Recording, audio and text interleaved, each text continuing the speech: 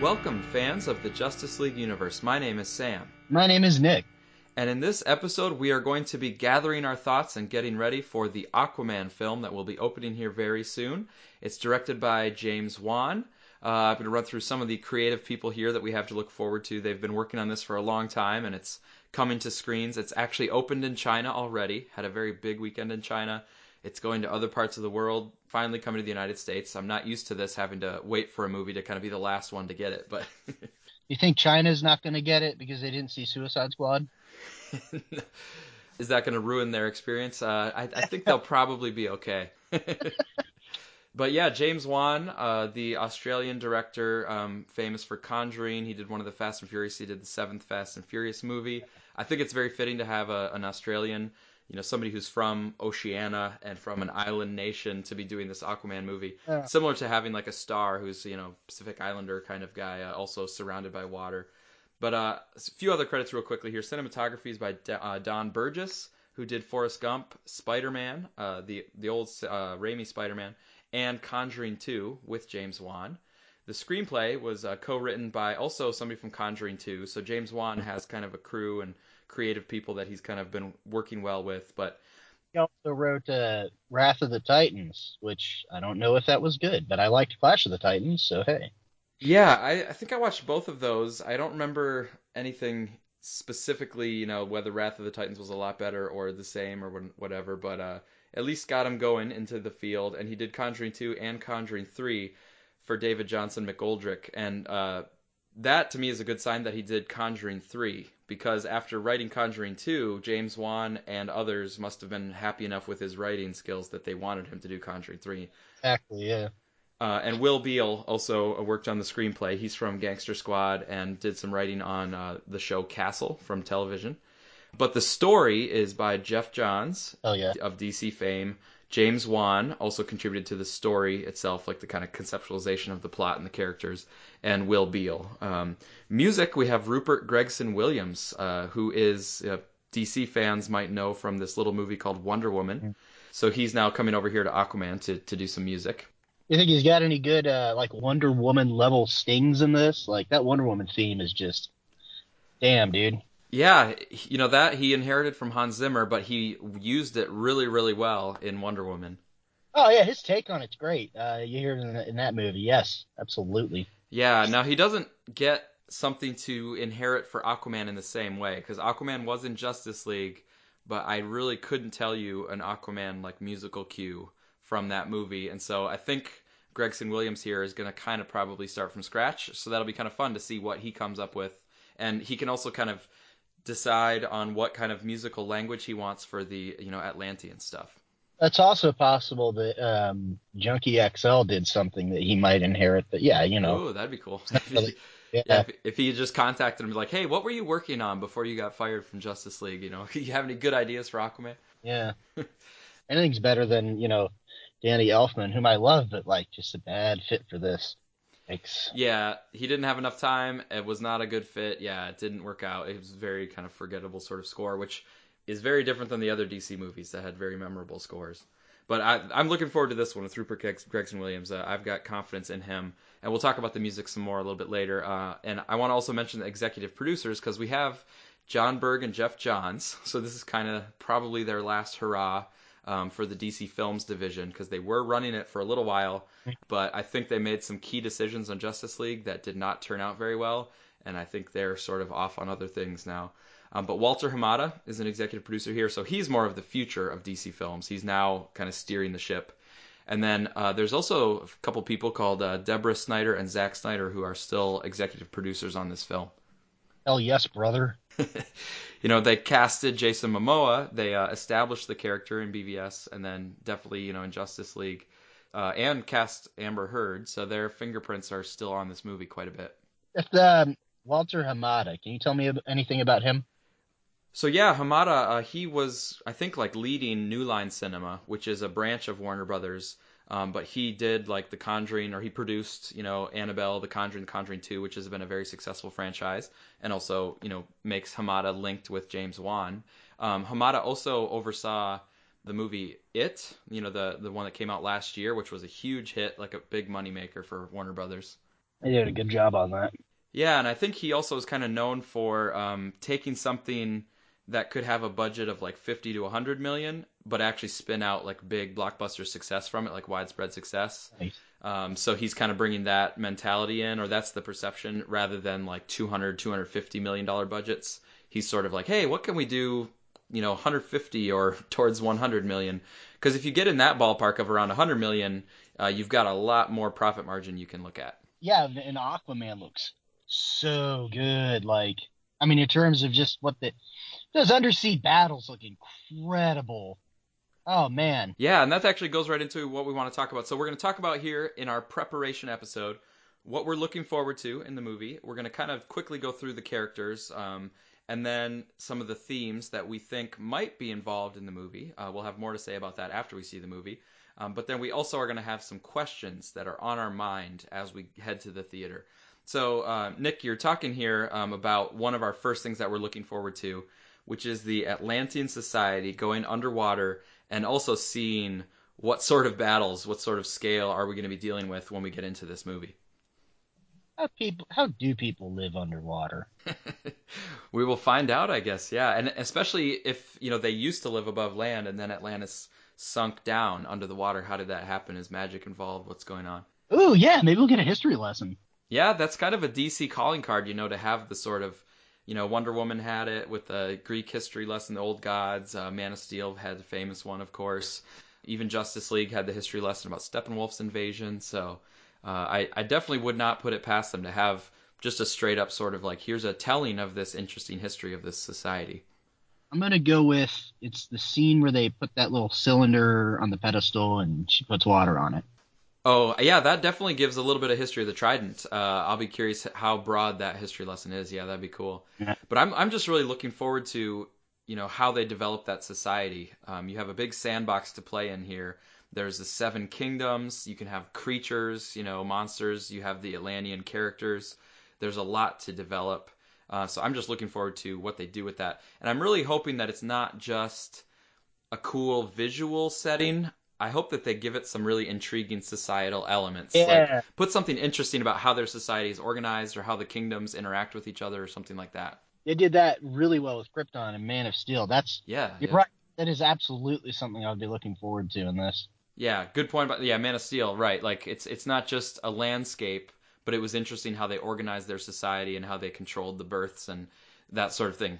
And it made it into, like I always say this, it's very much like something you might have read in Heavy Metal magazine. Like it's not like this is an alien race from far away. No, no, it's like a whole thing. There's eugenics and fascism, and it's really cool. So hopefully, Yeah. yeah, I want to see a lot of that, like weird societal, just foreign society stuff in Atlantis. I'd love that.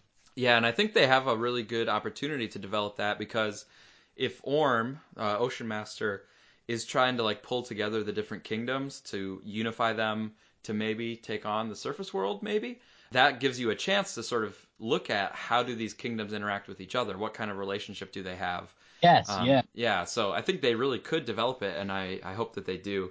And Alessandro says, that he hopes that the story is very compelling and it weaves together the Atlantean society and that the society is integral to the story that they tell, which I think they have the potential to do. yeah, exactly right. That it was so important. Kryptonian society is so important to the plot of Man of Steel. Hmm. Yeah, I really, yeah, I'm with him. I hope this it's like the same thing here, where it's a big factor in what's happening and why things are the way they are, why people behave the way they do. I love that about Man of Steel. Yeah, I hope I see that again here.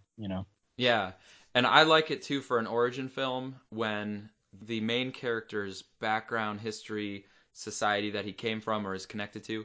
I like it when that society or background is made central to the plot. Wonder Woman did that well. Man of Steel did that well. So I'm hoping that it's three for three here with the three DCEU origin stories. The example I always think of from Wonder Woman is how like all the buildings are designed. There's not really any like phallic symbols. There's a lot of circles and stuff like that. The throne room is those big spirals. Yeah. Yeah, so it looks like, it's a society that might have been designed by women. You can see it down to the buildings and stuff. Yeah, and then it's not just something to look at, it's also something that plays into the story arc of Diana and where the plot is going, yeah. Another thing that we are looking forward to is just to see, how Justice League parlays into the next movie. We had Justice League, we have some mixed feelings about it, but we've got this Aquaman character. We met Mira. How is that going to play forward into this movie? I'm looking forward to seeing what sort of connections are there. There might be some disappointment, like Justice League. We were kind of disappointed that it didn't follow up on certain things from BVS. Yeah. But now going into Aquaman, we still can look forward to, okay, does Mira and Arthur, they had this meaningful conversation in Justice League. Does that still make sense, and does it connect forward into Aquaman? Oh, hey, it'd be cool is if Black Manta somehow ties into the Legion of Doom. Yeah, I mean, so the Legion of Doom scene in Justice League would have been very, very easy for WB to just take that out, right? Like, just delete that. We're not going to show that.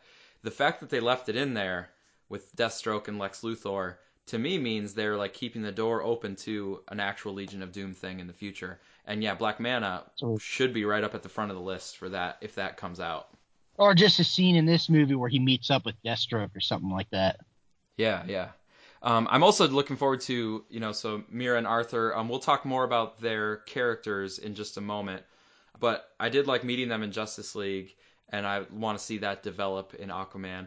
There was also the part where Arthur in Justice League was sitting on the lasso of truth, and he kind of shares that he's never really been accepted. He's never felt at home anywhere. He's kind of, been, shiftless and roaming kind of person. So I'm hoping that that also plays into his character at the start of the movie, and then he can have some character growth through by the end of the movie. Yeah. But we'll talk more about those characters in a second. Alessandro has a particular, wondering about whether this Aquaman film will connect to the theatrical Justice League or whether it would connect to the Snyder Cut Justice League that we haven't Talking seen. about there's a scene at the end of the Snyder Cut where like he gets in a truck and drives away or whatever. Right. Is that what we're talking about? I Yeah, don't yeah, yeah. like. I mean, maybe they could have transplanted that into this movie, which would be actually pretty cool. It just sounds like it was just he's going off to do his thing, which would have been everybody's ending in that movie. I'm sure there was like a closing musical montage, and that was part of it. Yeah. I mean, there was, right, but they. Anyways, Yeah, I mean Clark goes back to to get his mom's house back. right. Bruce goes to a new Wayne Manor that he's rebuilding, and then Aquaman is leaving in a truck and saying I got to go see my dad. I mean it's not crucial to Justice League to just see where he went, but there might have been some other Aquaman stuff in Justice League that Alessandro is kind of wondering about. And we do know that this Aquaman film takes place right after Justice League. So he did have these experiences stopping Steppenwolf and joining the League. So I'll wonder if they like refer to that, if they refer to these other heroes that he has a friendship with now, or is it just all focused in on just Atlantis, just the new stuff? Yeah. We talked about the music earlier with Rupert Gregson Williams, but I just wanted to say that this is one thing I'm looking forward to is the music. I enjoy film scores quite a bit, and the last trailer that came out, the final trailer, had a new musical kind of arrangement to it from the prior trailers, and I am hoping that that final trailer with the dun dun dun dun kind of motif. I'm Yeah. really hoping that that's actually, something that's drawing from the film score because it's very memorable, it's very powerful, it has this energy behind it, but it's also unique. It doesn't sound to me like something that I've heard before. It sounds like, oh, there's an actual creative spark here of something new that we can tie to Aquaman. I like the music in the trailer too. I just love those Gregson Williams boys, dude. They know what's up. Are they brothers? I assumed so. I haven't ever actually confirmed that, but yeah, I figured Just like so. the Metal Gear Solid soundtrack. That's just an all-time classic. Yeah, but I'm really hoping to get back to like DCEU level of music, like Man of Steel, BVS, Wonder Woman had. Right. Yeah. Get away from yeah, The Simpsons. All right, another thing that we are looking forward to, and I have high hopes for, are the two-level villains. And shout out to Mark from DCEU Minute, who talked. We had a conversation before about how a lot of movies can effectively have two levels of villains, like the Emperor and Darth Vader, or Lex Luthor and Doomsday. The dragon and the big bad, according to TV tropes. Aha, nice. Here we've got Orm, who's obviously the main villain, But there's also Black Manta that's going to fit in here, and so I'm really looking forward to see how they fit together, and I'm hoping that they complement each other really well. So yeah, it's something I'm looking forward to. I don't actually know that much about either of them. I read the New 52 Justice League where Orm tries to take over the surface world, which it sounds like is the plot of this movie. Hmm. I thought he was pretty cool in that. I like that. So yeah, I'm looking forward to Orm. I don't know anything about Black Manta. That's actually I don't know that much about Aquaman to begin with. So this is for me. This is a lot of the times I'll go see a movie and it's like yes, they did that right. Okay, good. This passes the test. But then sometimes you see a movie you don't know any like Guardians of the Galaxy. For me, it can lead to a new appreciation of characters you weren't familiar with before. So I'm really looking forward to getting a real proper introduction to Black Manta in this. Absolutely. Yeah, and I think, you're speaking for millions and millions of people who are hopefully going to see this movie where Yeah. they maybe have heard of Black Manta, but probably not. It's most people, this will be immediately the definitive version of Aquaman. Right. Yeah, it'll be the first introduction of Orm and Black Manta to the general audience. Hey, nothing wrong with that. Yeah, and for me, I've read the New 52 Aquaman. I've read most of that run, and Jeff Johns was heavily involved in that one. So, and being a story writer on this, definitely connections there. I've read also a lot of the Rebirth Aquaman, so I know some of that Orm stuff, but I really have not read at all the classic Aquaman or Aquaman from the Silver Age or anything like that. From before New 52, I only know Aquaman from just pop culture and then from like Justice League Unlimited, like the TV animated series. Actually, my biggest interaction with Aquaman comes from Batman: Brave and the Bold, Hmm. where it's by John DiMaggio, and he's always saying outrageous, and telling stories about his adventures. I love that version of Aquaman. Oh my That's god. cool. That sounds kind of like a fun one. I haven't seen that one. Oh yeah, watch that with your kids. Yeah. 'Cause you'll love it. Like as an adult, like you can really appreciate. But yeah, so Aquaman's fun side, which Jason Momoa really embodies very well. So more of that. I like him. I like him in Justice League, so more of that guy. Yeah.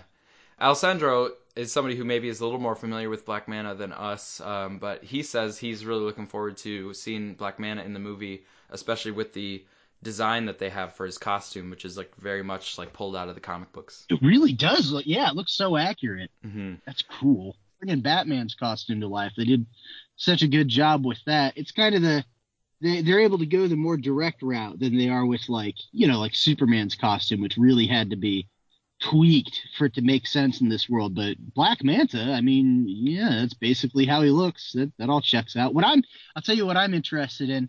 I want to know if they did that thing that they did in Batman versus Superman, which is where everything in Batman's suit is kind of a real thing. Like you could make a helmet out of like titanium, and you could have that like tri-weave Kevlar titanium armor. All that stuff is those voice things. That's real. You can have a throat microphone and project your voice with like a bass resonance. So what about Black Manta's costume is practical and a thing you could actually put in a costume. Those guns on Deadshot's costume, real guns. Yeah, I mean the helmet and stuff and the suit seem like those could be very realistic, especially if somebody who is water based or submarine based and stuff. The one thing that I'll have to watch the movie to find out is literally laser beams coming out of your eye holes. Like that's something where I'm like, all right, I'm not sure if that's realistic, but we'll give it a shot. I don't think, yeah, I'm sure there, but again, like as long as there's an explanation for that, Hmm. whatever. Like, oh yeah, I harnessed ancient Atlantean technology that I stole. Yeah, cool, awesome, yes, excellent, love it. I'm definitely open to it. That's just the one thing that if we're looking for the realism, they'll have to give some sort of explanation, but I'm looking forward to it for sure. But speaking of, so we've mentioned Arthur and Mira and Orm and Black Manta. Let's go just through the characters a little bit here quickly. So first of all, with Arthur Curry, Aquaman, so obviously played by Jason Momoa here, I am looking forward to following his sort of character story that has been started in Justice League. We know from Justice League that he's the firstborn of beloved Queen Atlanta, which is good to say, like, oh, firstborn, so that means there is a later born, so that's going to be Orm. But Arthur, has some sort of negative feelings about his mother. We can tell that from the scene in Justice League, where he's, like, well, Mira knows Atlanta, and Arthur's like, well, that makes one of us, and he's like, she left me. So he still has this kind of feeling of abandonment from his mother, left me on my father's doorstep, never gave me another thought, which is kind of a negative way to view it, right? Like, why would you assume that she never thought of you just because she left you there? To never think of you, that's pretty kind of harsh assumption to make about your mother. And then Mira does tell him, like, no, like, it wasn't like that. She wasn't abandoning you because she didn't want to think of you or didn't want anything to do with you. She said it was painful to leave you there, and it was saving your life to leave you there. So to me, oh, that's kind of intriguing. Like, I want to follow up on that and say, like, how was it saving Arthur's life to leave him, up with his dad? So there must have been some sort of threat to him from Atlantis. Yeah, and it seems like the classic kind of King Arthur story, literally King Arthur story, where you leave him and he's raised as like a common person, so that he knows the trials and tribulations of the average man. Yeah, yeah. Part of it, I don't know. Yeah, and so she's the queen. So yeah, he does have this royal birth, half royal birth, or whatever you want to call it. But that means she might have been involved in some sort of throne intrigue. That man, his father, that man is Django Fett. You will put some spec on that name. Yeah, we're gonna get to him. We're gonna get to him. I'm not sure how major of a character he's gonna be. He could be a pretty substantial character, or he could be somebody who's sort of like an Act One character who's kind of left behind, or later. I think it's gonna be one of those key role, one or two scenes kind of characters, but he's probably gonna get some really good lines and good, get a chance to flex his acting muscles, because Tamara Morrison, dude, can act. Love that guy. Love him. Yeah. Oh yeah, yeah. I think he's a great fit. I think for this character too. But what are your feelings about Jason Momoa as the star, kind of carrying the movie forward? Oh yeah, he could. Yeah, that guy's got star power and charisma. He can carry a movie for sure. Yeah, I think so too. I think he's definitely enjoyable to watch. I think it's good that he is able to bring some of his own personality to the character. Yeah. So I think that works for Momoa at this point. No, just it fits perfectly to have him just be a Hawaiian surfer guy. Like, oh yeah, well, yeah, that's him. Yeah. So I guess that's Jason Momoa, and it makes perfect sense for Aquaman. I love that idea. The ocean's so big, you can put him anywhere and have him be part of any culture. So you pick something like, let's hire a Hawaiian guy. Okay, now he's Hawaiian. I mean, it looks in the movie like he's still from Maine or whatever, but that's his attitude. So Hmm. I do hope. I think that he'll have a good personality. I do think he'll be able to carry the movie as the lead, and I hope that they give him good character growth. That's the thing that remains to be seen. I know they're probably going to have something about finding his place or finding his home or finding a balance between the two worlds or whatever. But I hope that they really do draw a good arc, like a lesson for him to learn or a new realization or something. Because for me, movies that have a charismatic, interesting personality as the lead can be kind of fun to watch, but I don't get as much depth out of them as a movie where the lead character really goes through something or ends up in a new place. yeah, I something about Justice League. You have half the characters in that movie. They know who they are and what their place in the world is. Superman knows what he wants to do. Batman, Wonder Woman, obviously they've figured their lives out. And then the other half, you have all these new guys, Aquaman, Flash, Cyborg, and they don't know. And that's what the Justice League gives them, is that sense of purpose and all of that, which is one of the big themes of that movie. So, he's gotten a good jumping off point to really develop his character, and that's probably what we're going to see in this movie, is him really become the Aquaman. Now there's an Aquaman.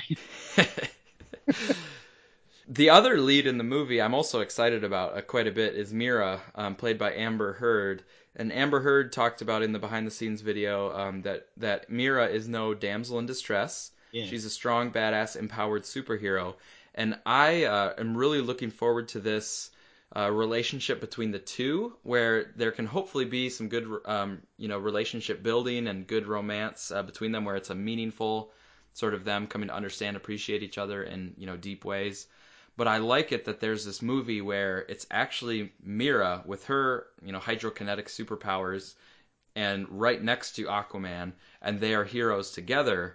Because in superhero movies, a lot of them, there's a hero, and then their love interest is a human usually, like he's somebody that's not on the same level as them. And this will be people on equal levels going through something together, and also can have that love relationship like that. Yeah, that's a good observation. Yeah, love to see that. On a much more surface level kind of thing, just Mira's powers, I think, are going to be kind of unique. To have her manipulation of water, and then when they're having battles, how she can use that in different ways. I think it's going to be a new sort of power set that we haven't seen in superhero movies so far.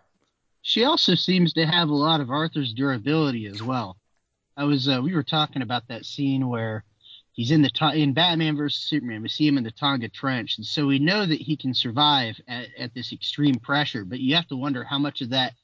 Obviously, a lot of that's his physicality because he can get smacked in the face by Superman and just be fine. Mm-hmm. But also, a lot of that is the ability to control water and water pressure. So, I wonder how that extends to Mara.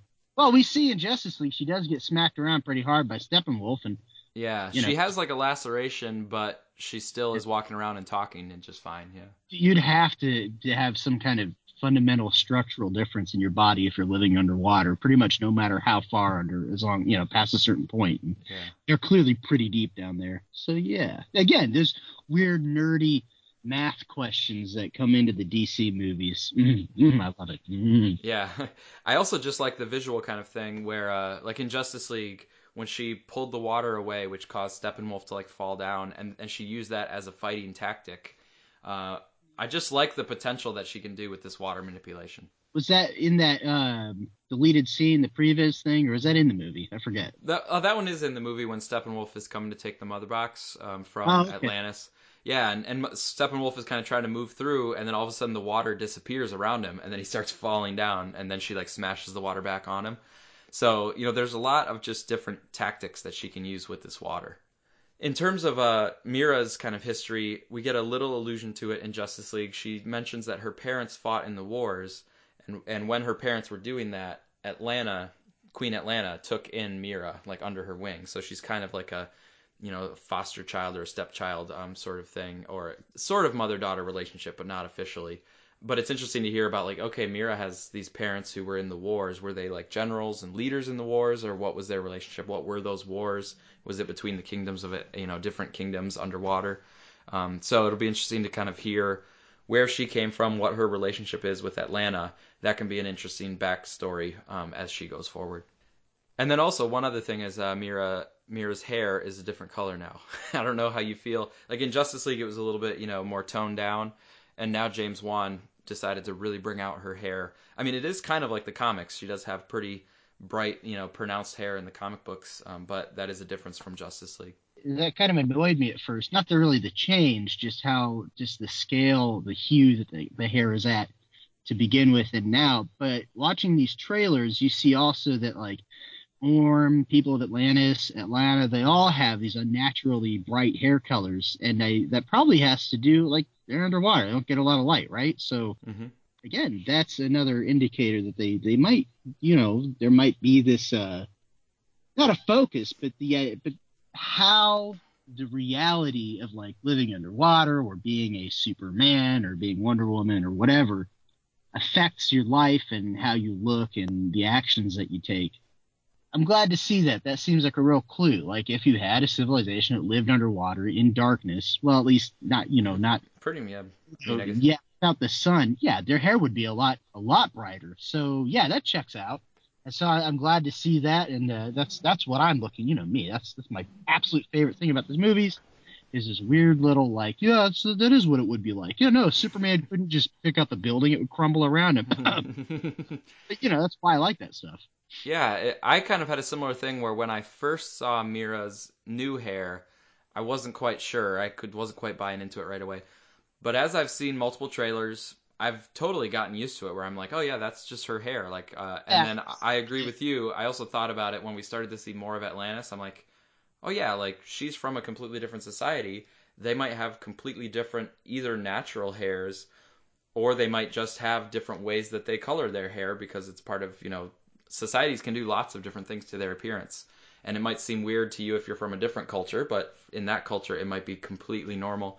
So I both got used to it and also kind of came to understand it in some of the ways that you're talking about. This is going to sound like a joke, but I'm serious. I hope Orm is like racist about how brown Aquaman is. Probably not going to be a factor in the movie. Mm. Wouldn't that make sense? You're not genetically pure. I mean, honestly, Mm-hmm. the times it's relevant, but like that would be kind of a cool little detail. But yeah, like I for me, I think it's just like a natural. It's probably like a nature thing. And yeah, this is a difference between the two movies.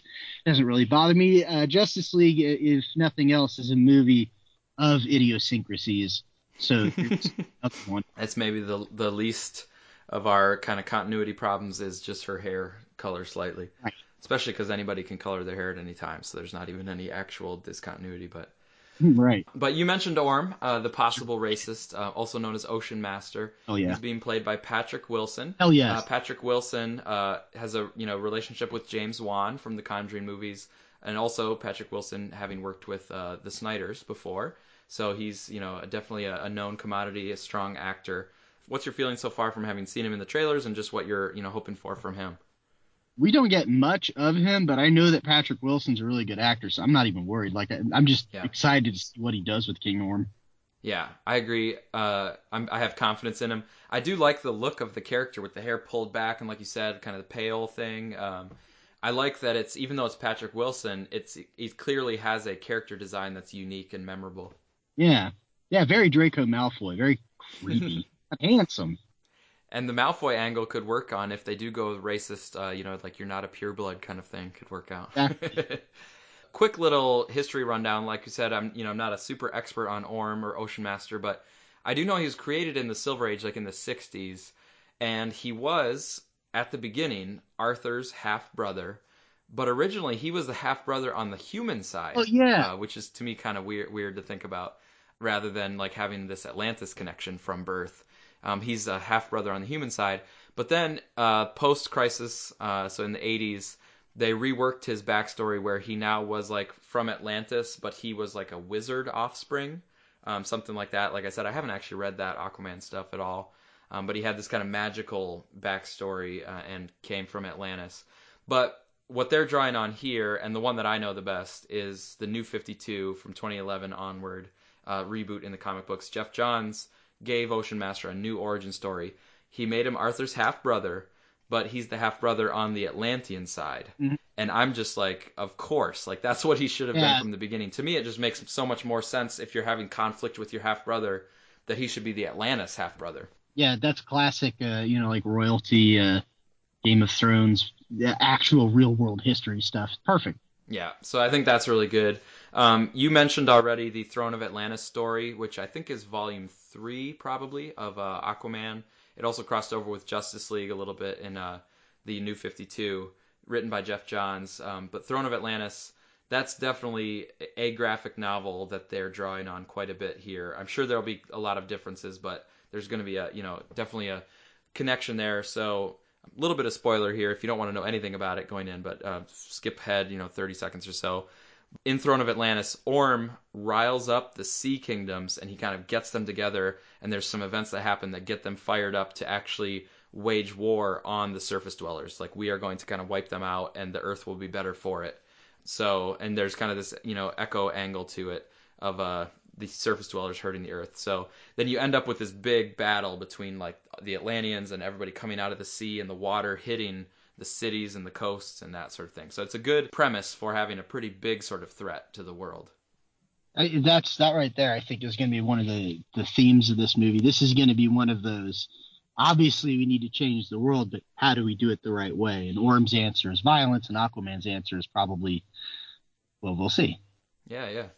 And James Wan on Twitter recently did say that Orm is kind of an eco warrior at heart. Right. So he is basically like his heart is broken if he sees pollution in the ocean or the oceans and the ecosystem not being taken care of.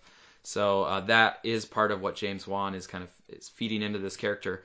And that's exciting to me because that seems like it has the makings for possibly a very compelling villain.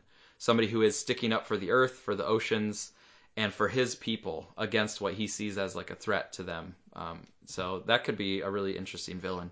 Yeah. And actually, it's got me wondering about Black Manta because I can't remember. Like he's I can't remember if he's like Black Manta is like pro pollution or like an eco terrorist. I don't remember, so I'm trying to figure out what their relationship would be.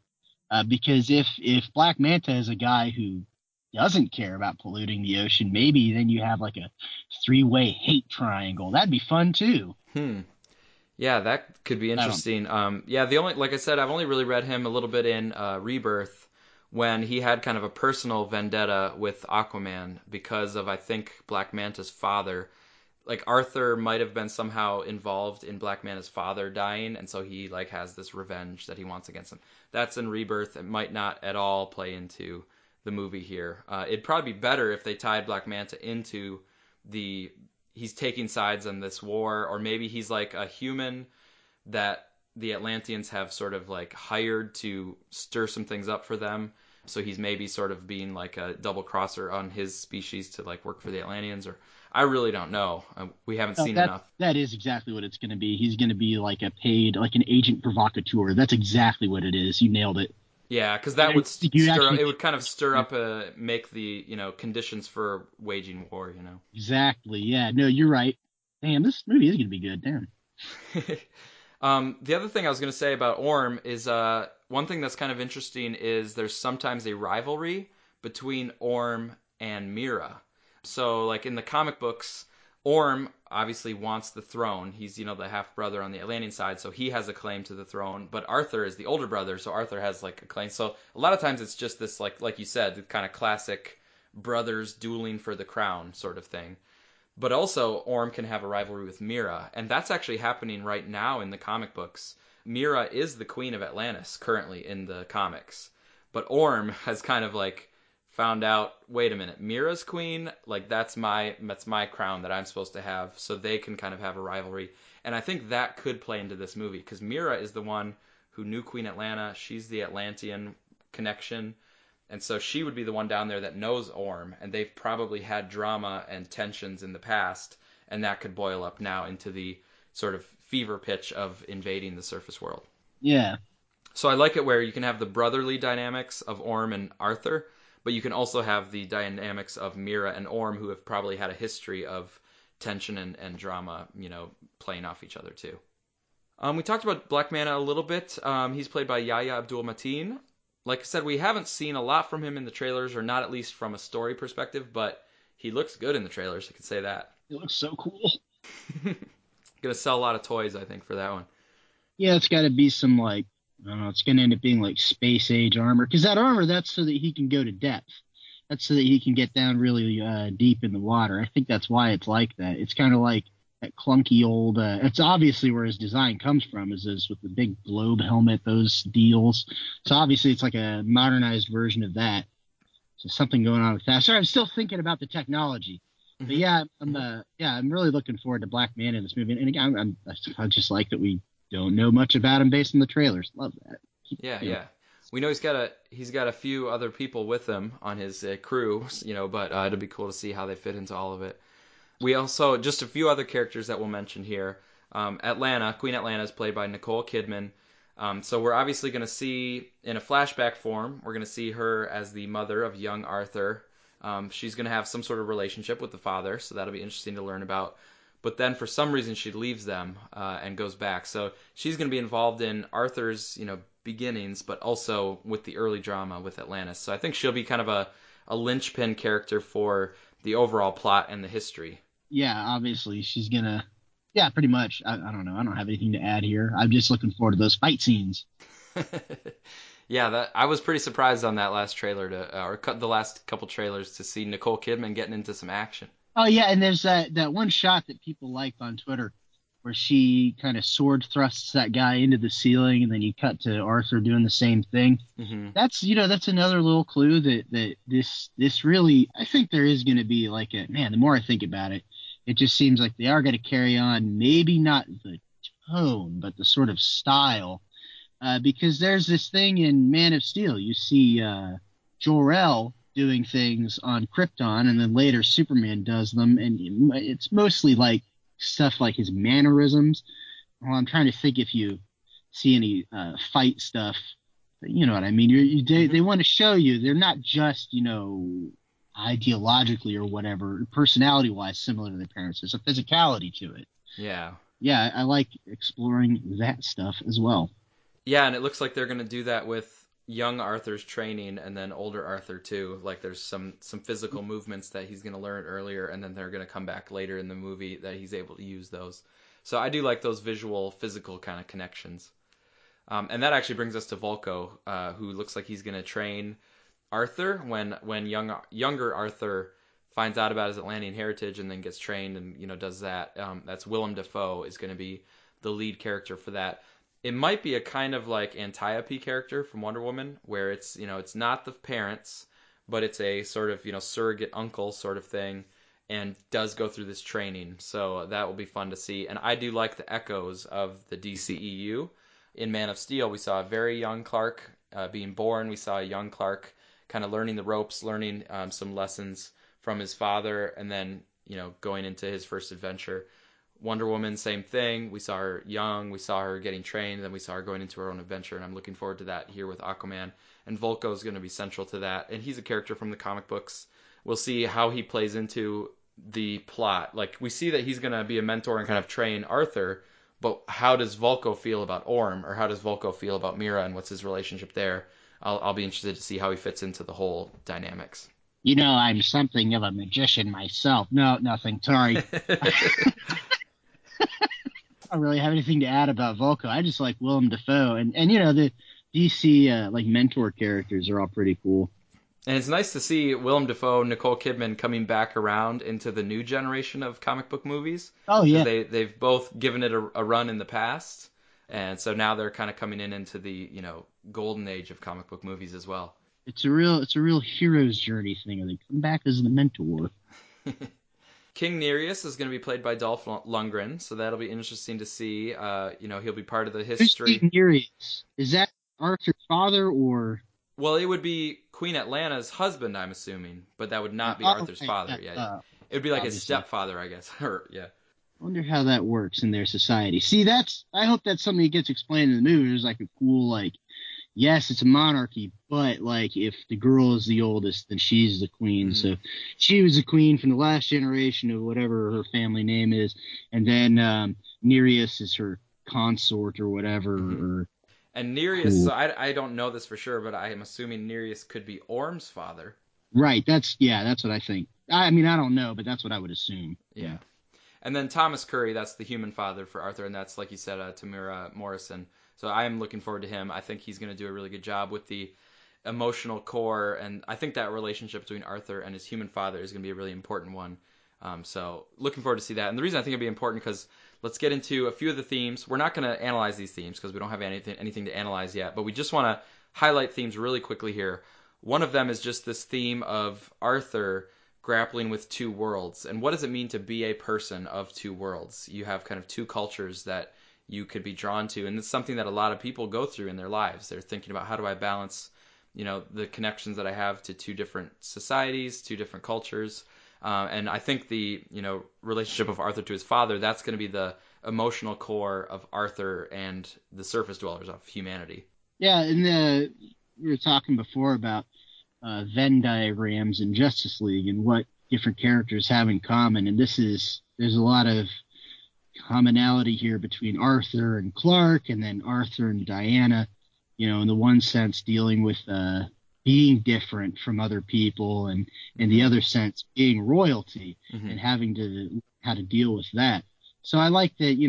These movies have been really good at exploring these themes and concepts. So yeah, I'm interested in seeing another take on it. And the core of all of it comes down to like duty and responsibility. Yeah, very interested to see this movie's sort of surfer punk take on it.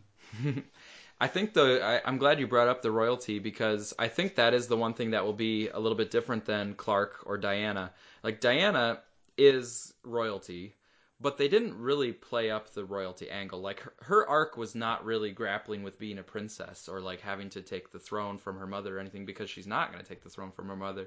Yeah, She it's really the left. opposite. Yeah. Yeah, so and Clark, there's no kind of royalty angle to it, but Arthur has two worlds, just like Clark does and Diana does. But Arthur also has you're expected to be the king in this other world, or you could be the king in this other world. So that's going to be a different dynamic. Oh, it's a really good point. Yeah, he's got to go from being a normal person. He's got to step up. Yeah, it's Yeah, good. like with Clark, it was kind of like, what is he going to choose to save? And that's where his crucial decision came down, and he had the freedom of choice to do that. But in Arthur's, it's really more like, you're going to be a very important, prominent person. Where are you going to take that throne? Are you going to take the throne in Atlantis, or are you going to go to humanity and be like their hero? We're not talking about like some remote, island or whatever. Like, there's already an undersea kingdom. We know that. Like, there's literally several kingdoms underwater. Hmm. So once, and Atlanta controls all of those, or Atlantis controls all of those. Hmm. So he's stepping up to be the leader of this underwater nation, but then also that puts him, if you're the king of the ocean, you control most of the planet. Hmm. So suddenly he's a world leader, Hmm. probably has as much power as like the United States president. Hmm. And that's so when you think of it in those terms, when you abstract it and you think of it like, watching Excalibur or whatever, it's like, oh yeah, dude, who wouldn't want to be the king? But when you put it like modern terms and you think of what it's not just him being responsible for what's going on underwater. Once you become the king of Atlantis, if you want to have a relationship with the rest of the world, which is probably what the events of this movie are going to force to happen, Hmm. damn, man, that is a wow. Imagine having to go deal with the president of China or whatever, and Hmm. you're just like, Yeah. you should be on it. Yeah, and actually, the Rebirth comic books from that started a couple years ago by Dan Abnett, they have some story arcs at the beginning that are basically world politics that Arthur is in the middle of. Like he has to go to the Yeah. United Nations and he has to negotiate some treaties and stuff like that. And so it's very political, but to me it was also very dramatic. I actually really liked those stories. He didn't really like being king. He didn't necessarily like doing all that stuff, but it's still some good stories that can come out of it. But yeah, the two worlds will be interesting to see if we can connect it back to other DC films. James Wan has kind of confirmed this, where he said Arthur has powers of Atlanteans, but that his motivations are very human. So even in himself, he is showing both sides. Another one we can quickly mention is just the theme of parents, of mothers and fathers. Those have been really big parts of the DCEU so far. That's like their whole thing is parents and how important it is to pass on your strengths to your children. Yeah, and how your children, yeah, how the children are affected by the parents, and how the relationship there affects the child's mentality and how they view the world and things. Mhm. This will be interesting, where he has a father that he knows, but a mother that he doesn't know, and maybe doesn't understand at the start of the movie, but he maybe comes to understand his mother better by meeting Mira, and maybe learning about Atlanta through Mira. Yeah, exactly. Yeah, kind of a bit like the scene in Man of Steel, and he meets Jor-El's hologram, and it's like, oh yeah, that's why I'm all weird. Like, yeah, okay, Acceptance might be a theme. This is probably related to like being of two worlds, but Jason Momoa talks about his own tension that he has felt of feeling like he's between two worlds and not maybe being accepted by either one. And same thing for Arthur. He's like not fully Atlantean, not fully human. So can he be accepted? And can he find some people who do accept him? And how does that feel to be accepted? It'll be something they explore. You mentioned the kind of responsibility. We could think about it as, how do you step into leadership, or how do you like answer the call of the moment? yeah. And is it like a destiny thing, like, oh, you are destined to be king, or you are destined to be here for this moment because of how you were born? Or is it more of a choice, like Man of Steel, where it's like it's just the character in the moment has to make an important choice? I kind of like the choice angle, just in terms of my like personal philosophy. I don't really think of it as destiny. I think of it more as people are in situations and they have to make choices, and as they make those choices, then that's how things turn out. It's another really big recurring theme in these movies is making the choice that people wouldn't expect you to make. Superman chooses to be benevolent and kind, to give up his time and resources to helping people all over the world. And Batman's kind of the same way, and his own like rich dude. He seems to help a lot of people out. He's got the whole that fund. That was a big part of that movie. How he was paying people who had suffered from the Hmm. Superman incident. In Hmm. Suicide Squad, you see that as well. That's a huge key thing in Suicide Squad. Right? It seems like it may have been bigger in the hashtag release the air cut, but just the like Harley choosing her friends over. Actually, yeah, that is Yeah. in the Yeah, I hashtag. think it's there. Yeah, like, they're being forced to do this mission because of the bombs in their necks. But the whole key is that at the end, they actually choose to finish the mission because they've formed relationships with each other. So I do think that's the key at Suicide Squad, that at the end, they actually are choosing to do this for each other, not because there's a bomb in their neck. Yeah, exactly. Like, so I think that's you're going to see something like that in this movie. It's not about deserve. It's about I don't know, not being a dick. I can't remember what the line is. I think that was it. That's pretty much it.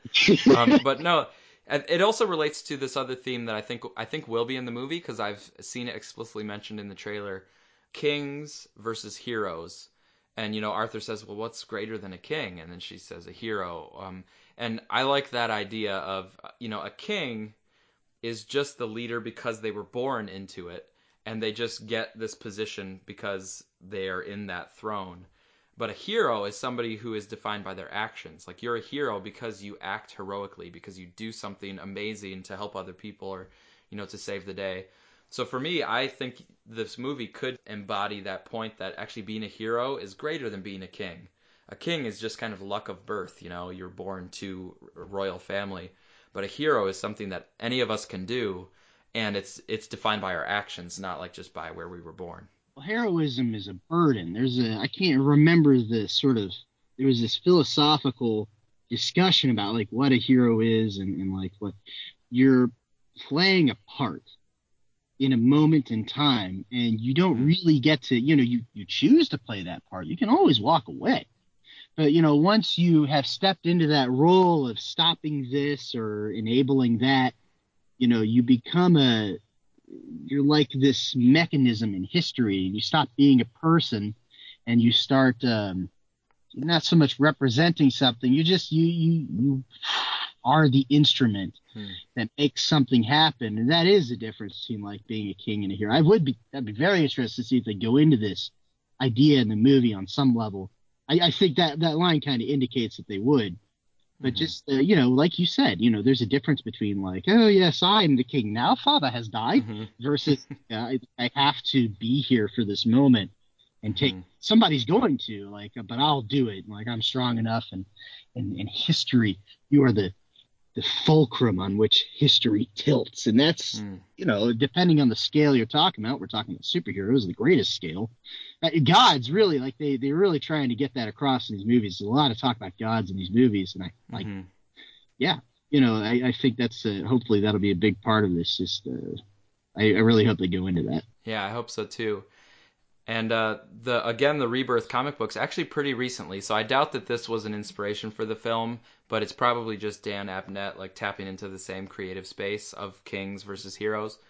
I think it was in the early part of 2018 in the Rebirth comics of Aquaman, there was explicitly this theme of Arthur was not the king. Mira is the queen now, and Arthur is actually kind of off to the side doing well. Actually, this guy Cormrath like takes over. So, but anyway, Arthur in the comics is not the king of Atlantis any longer, and he's actually kind of like down and out for a while, and then he starts to kind of like answer the call and come back when he's needed. And then there's this whole kind of question in the comic books of, okay, Arthur, you're back. Are you gonna like try to take the throne back? And he's like, no, I don't really want to be king anymore. I don't want to like take the throne back. Maybe I shouldn't be here at all. But then he kind of realizes like, oh wait, I am needed to be a hero, and I can be a hero without being king. I can actually do something here, and I don't have to go all the way to the top to try to like sit on the throne. So that was in the comics, and it was handled really well. I liked that story, and it's a good theme, and I think they can even do a great job with it in the movie as well. But Nick, let's go here into our last little section. Let's talk about the questions that we have going into the movie that we're gonna look for the answer. Right on the first time we see it. A few that I'll just mention quickly that I have going into the movie is: will I buy the Mira Arthur romantic development? I want that to be a good relationship that's well developed and has good grounding in personal, realistic kind of character things. So I'm hoping that they pull that off well. On the villain side, a question that I have is: will the villains, and there's two-level villains of Orm and Black Mana, will that rise up to the high level of General Zod, and to me, like to the level of Lex Luthor, who I think is amazing.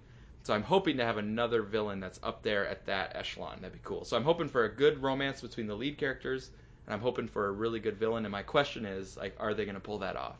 I don't know. There's not really any way of telling now, but sure. I mean, people seem to like it in China, and well, we're going to go into this, but as long as there's a uniformity of vision from the start throughout the entire creative process of this movie, that's how you get good characters and stuff. One of the big problems, like it sounds like the villains in Suicide Squad were really well developed until you changed who the villain was, and then you changed how the ending played out and all that, and then they kind of lose their what makes them interesting. Like people don't like, I think Enchantress is cool, but people don't like Enchantress. And she's pretty underdeveloped as a villain. Yeah, and I think the whole heart thing and stuff might have been just like added in reshoots. So yeah, like you can't have your central villain be sort of like cobbled together in post production and stuff. And not really have like a perspective beyond, oh, they used to worship us, now we don't, so we'll kill them. Like, oh yeah, that's pretty bad. Like, and then Ares is the same way in Wonder Woman, which obviously, like, you're building to a bigger theme there, especially Mm-hmm. if that was carried over from the original version of that script where it was Steppenwolf, and that is the idea, because that is kind of Steppenwolf and Justice League. That's like three villains now, Mm-hmm. who their thing is I used to be in charge, now I'm not. And actually, damn, I guess that also applies to Zod too. Okay, no, this is it's clicking into place. Talking about it, we'll see, but I think the odds are good. This movie Mm-hmm. looks coherent. Mm-hmm. Mm-hmm. Yeah, and so you're alluding to our last big question going into the movie, and this is a question we ask ourselves a lot as DC fans going in. What is the tone of the movie going to be? And is it going to be a consistent, coherent tone, or is it going to feel like it was kind of jumbled together a little bit? That's a big question. Yeah, it looks like this is going to be really coherent, and if it's going to be as to like funny versus serious, fun versus gritty. I don't know. It certainly looks bright. It certainly looks funny. And maybe that's their version of putting their best foot forward and saving the more serious stuff for the movie, which you can tell from the trailer. There's going to be some serious stuff in here. Mm-hmm. So overall, I don't know. To me, like, it doesn't really matter as long as it's good and interesting. If they're going to take this big left turn away from the very dark, gritty, heavy metal. I don't even like dark and gritty. I like heavy metal. That's what Man of Steel and Batman versus Superman are to me. Mm-hmm. Just that sort of like, no, seriously, like what would it be like, dude? Like that's different from dark and gritty, especially Mm-hmm. for its own sake, because the big theme, like the reason they do that in those movies, the reason they make it so dark is to enhance the light. Like you Mm-hmm. can't have hope without hopelessness. You Right. can't be brave if you don't have something to be afraid of. So if you Yeah. make the world shitty and dark and awful and then introduce a beacon of light, like that's the whole point, is the contrast between that light and that darkness. So, whether or not they're gonna carry that into this, and like, I don't know, they probably will. Like, I don't really see any indication necessarily that they're not. Regardless, as long as it's coherent vision and all these people are really talented, we know that, and the movie looks Mm-hmm. good. Mm-hmm. That's just going to be how it is from now on, as long as it's good and coherent and not exactly like the Marvel movies. That is kind of a concern. You don't want it to be just like those, but I don't see anything that indicates that. So Mm-hmm. I think, yeah, we're going to find out. Yeah. I'm cautiously optimistic, kind of along the same lines that you're talking about. Like it seems like they've allowed James Wan to make the movie. They haven't the executives haven't interfered too much that we know of, and so what that results in is a pretty coherent kind of style from a creative team that knew what they wanted to do. So I'm looking forward to that.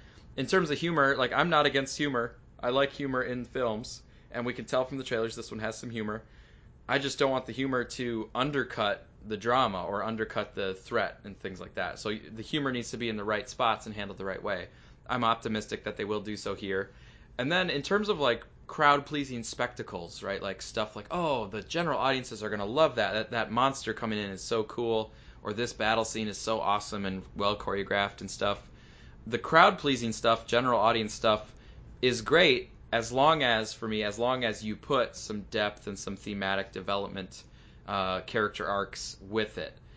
So for me, it's all just about the total package. Like, okay, it has humor, but is the humor in the right spots, and is there also dramatic, emotional weight? And you're like, okay, it has crowd pleasing, it's going to be a hit with the general audiences. So, okay, that's fine, but did they also put in some themes for us to dig into, so that it's not just like vacuous if you look at it closely. There's other movies that I've seen where, I try to start thinking about them deeply, and there's just nothing there. It just like falls apart below the surface. So I'm hoping that they have the depth. Which, and if you're Aquaman, if you're going into the oceans, you need to have those layers of depth. I'd hope. Yeah, is there going to be like, sure, the submarine will gets blown up, but is there like a does the captain quietly say a prayer just as the water rushes in? And that's what I was talking about, like heavy metal for those other movies. They take those ideas very seriously, and that results in like adhering to that sort of realism, a man-sized natural disaster.